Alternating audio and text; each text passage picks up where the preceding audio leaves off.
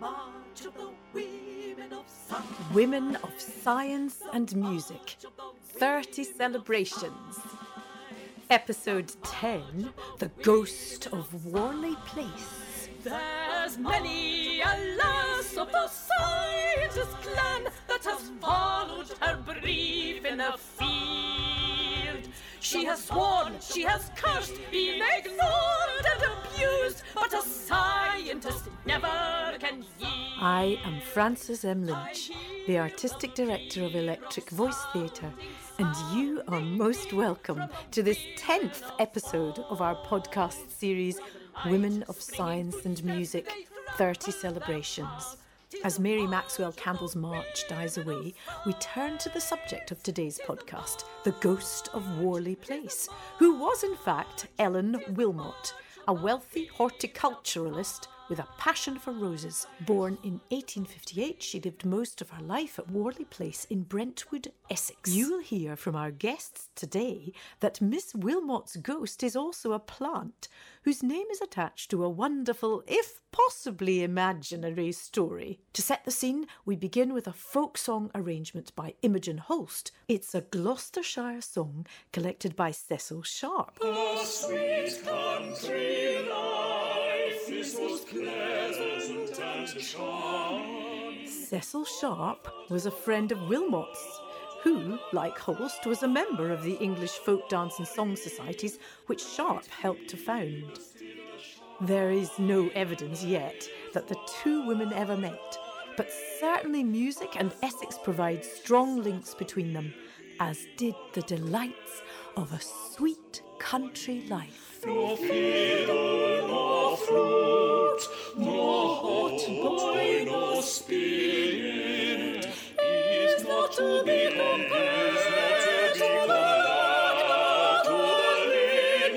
linnet. Down as I did lie all among those green rushes, 'twas then I did hear the charms of the blackbirds and thrushes. You will usually hear the nuthatches, goldfinches, pochard, sandpipers, mandarin ducks. My favourite thing is the atmosphere there. It's a very quiet place and you can still feel as if you're discovering the garden for yourself. I'm Helen Jacobs. My name is Elsa Wildig. I'm the Senior Conservation Advisor at Essex and Suffolk Water. I've been involved with Warley Place for well over 20 years. My name is Sandra Lawrence. I'm Elspeth Manders. I'm a journalist and author. I'm a musician and a composer and an artist. I have been interested in Ellen Wilmot since I was a child, and I used to visit Warley Place. This site fascinates me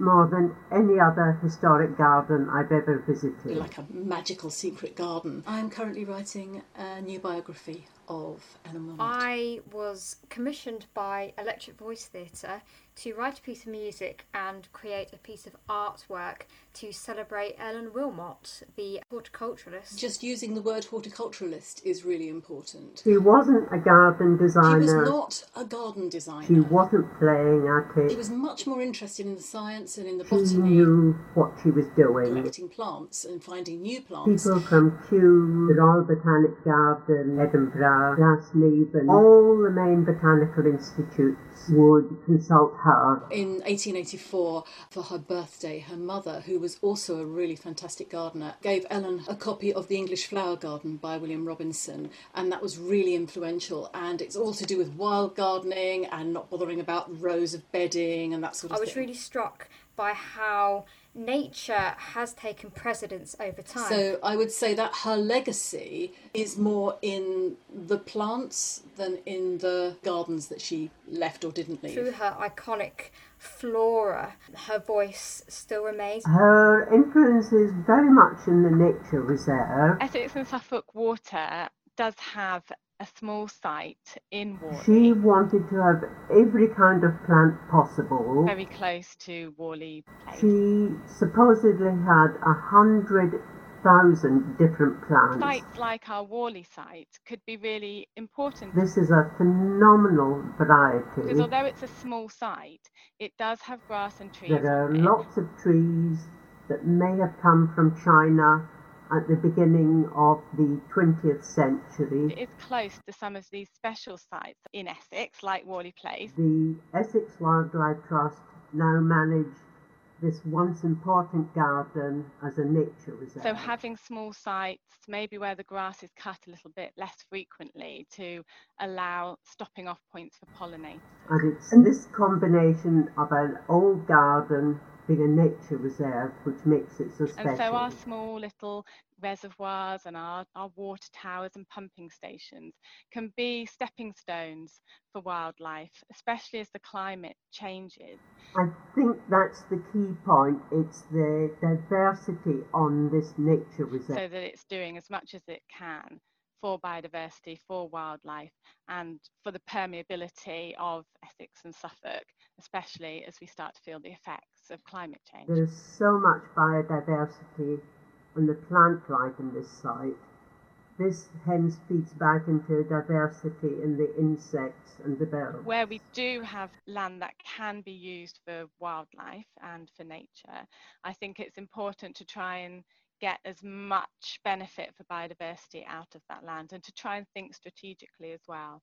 So having partnerships like between Essex and Suffolk Water and Essex Wildlife Trust is really important because you can start to see the bigger picture. I don't know of any other garden that was so important in its own time that is now managed as a nature reserve. There will be people who manage Worley Place, but Essex Wildlife Trust can see how that fits into the county as a whole. It's fantastic in spring because it hasn't been gardened for so long. All the flowers that come out under the deciduous trees, the snowdrops, the crocuses, the daffodils. Flowers like her erginium. That's sea holly. The story is she scattered seeds of that in friends' gardens and they would pop up 1 or 2 years later. But it wasn't called Miss Wilmot's Ghost, it was just an eryngium. That's not to say that the eryngium wasn't a favourite of Miss Wilmot's. She did have Alfred Parsons paint a picture of an eryngium. Miss Wilmot's Ghost is great for bumblebees. It's one of the best plants I know for bumblebees. I've had rare butterflies on my plant of it this year. I genuinely think that a lot of the stories about Ellen Wilmot, had she been a man or even a married woman, I think it would have just been shrugged off. There are some connections with the Royal Horticultural Society. It is said that she persuaded Sir Thomas Hanbury to buy Wisley and give it to the RHS. And although she was a member of the society, I don't think she was part of the club. They sort of almost had her in on sufferance because she brought money, because she brought amazing plants. I'm not sure they really wanted women at all. She was part of the Women's Farm and Garden Association, which would later spawn the Women's Land Army. She trained female gardeners herself, a couple of them. Certainly she was the patron of Frances Wolsey's Glynde School of Lady Gardeners. She encouraged Beatrix Havergal at Waterperry. Roses were one of her specialities. Imitating the Empress Josephine, who had probably the world's first rose garden at Malmaison. Josephine had a series of paintings done. To the touch, it is a very textured piece. Ellen Wilmot commissioned Alfred Parsons to do a load of paintings in a very similar style. If you trace your finger over one of the flowers from her genus Rosa, you'll be able to feel each petal on the canvas. It was very important to her to have an academic work that proved her knowledge in a world of men. All she wanted to do was really talk about the sort of roses that she liked. And they are beautiful, and there aren't that many mistakes, but there are enough to mean that it isn't a classic. She was into music at a very early age. She was given a harpsichord at age 16. She was absolutely crazy about music. She had this massive music room. I have found a wonderful letter from Huey, 8 or 9 years old. He's thanking Ellen Wilmot for allowing him to play in the music room at Worley. It's a charming letter. He's drawn a picture of the music room and it's got this gigantic organ that he's drawn all the pipes. She was with the Madrigal Society. Ethel Smythe used to come and play on the organ. Oh, she joined the Bach Choir in 1911. She joined the English Folk Song Society in 1905. I have written a piece of music called Moon of Heaven, which is for countertenor, soprano, mezzo-soprano and tenor. The text Ellen quoted in an obituary for the Essex Naturalist in 1922 after her younger sister Rose died. Rose was also a fantastic gardener. She was 3 years younger than Ellen and always a little bit in her shadow, but she was a great gardener. With records of roses flowering for the first time in England at Wadley Place.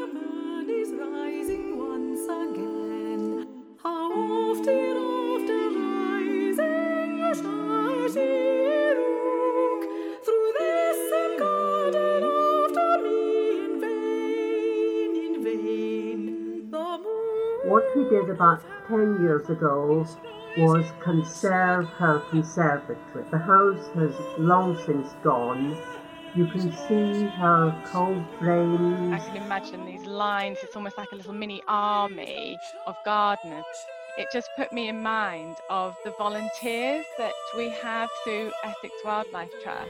But I and so many other volunteers there have learnt so much from Wadley Place. The volunteers put so much time and effort, and we could not achieve anywhere near the amount that we do without the people who come and care enough about the wildlife and care enough about the nature in Essex to come week after week and really put a lot of toil and effort into creating the nature reserves. We have so much gratitude for the volunteers. The moon of heaven is rising once again. After rising shall she look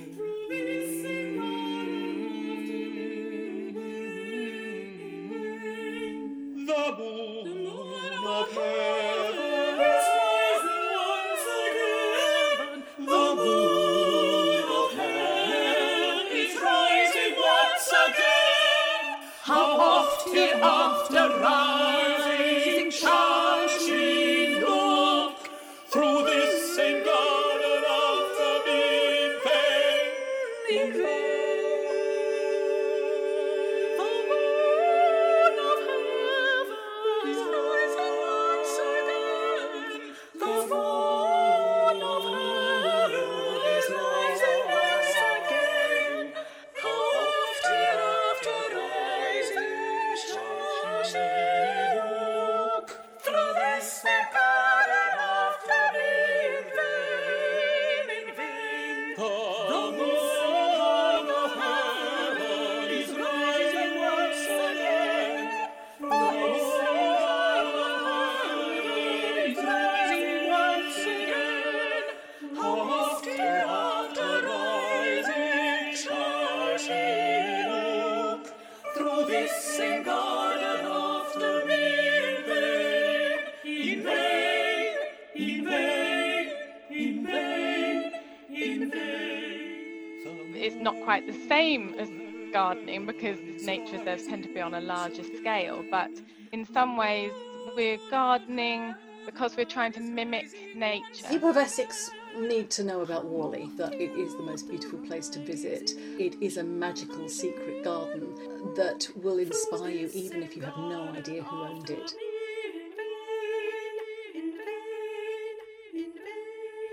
The Moon of Heaven by Elspeth Manders, a setting of text from the Rubaiyat of Omar Khayyam, commissioned by Electric Voice Theatre in August 2020 and first performed online as part of Soundings from Essex on August the 10th by countertenor David Shepherd with Simone Ibbott-Brown, Julian Stocker and myself. Many thanks to our speakers Elspeth Manders, Helen Jacobs, Sandra Lawrence and Ailsa Wildig. And many thanks to you for listening. I hope that, like me, you'll be heading for Worley Place as soon as you can. Do check the Essex Wildlife Trust website for details.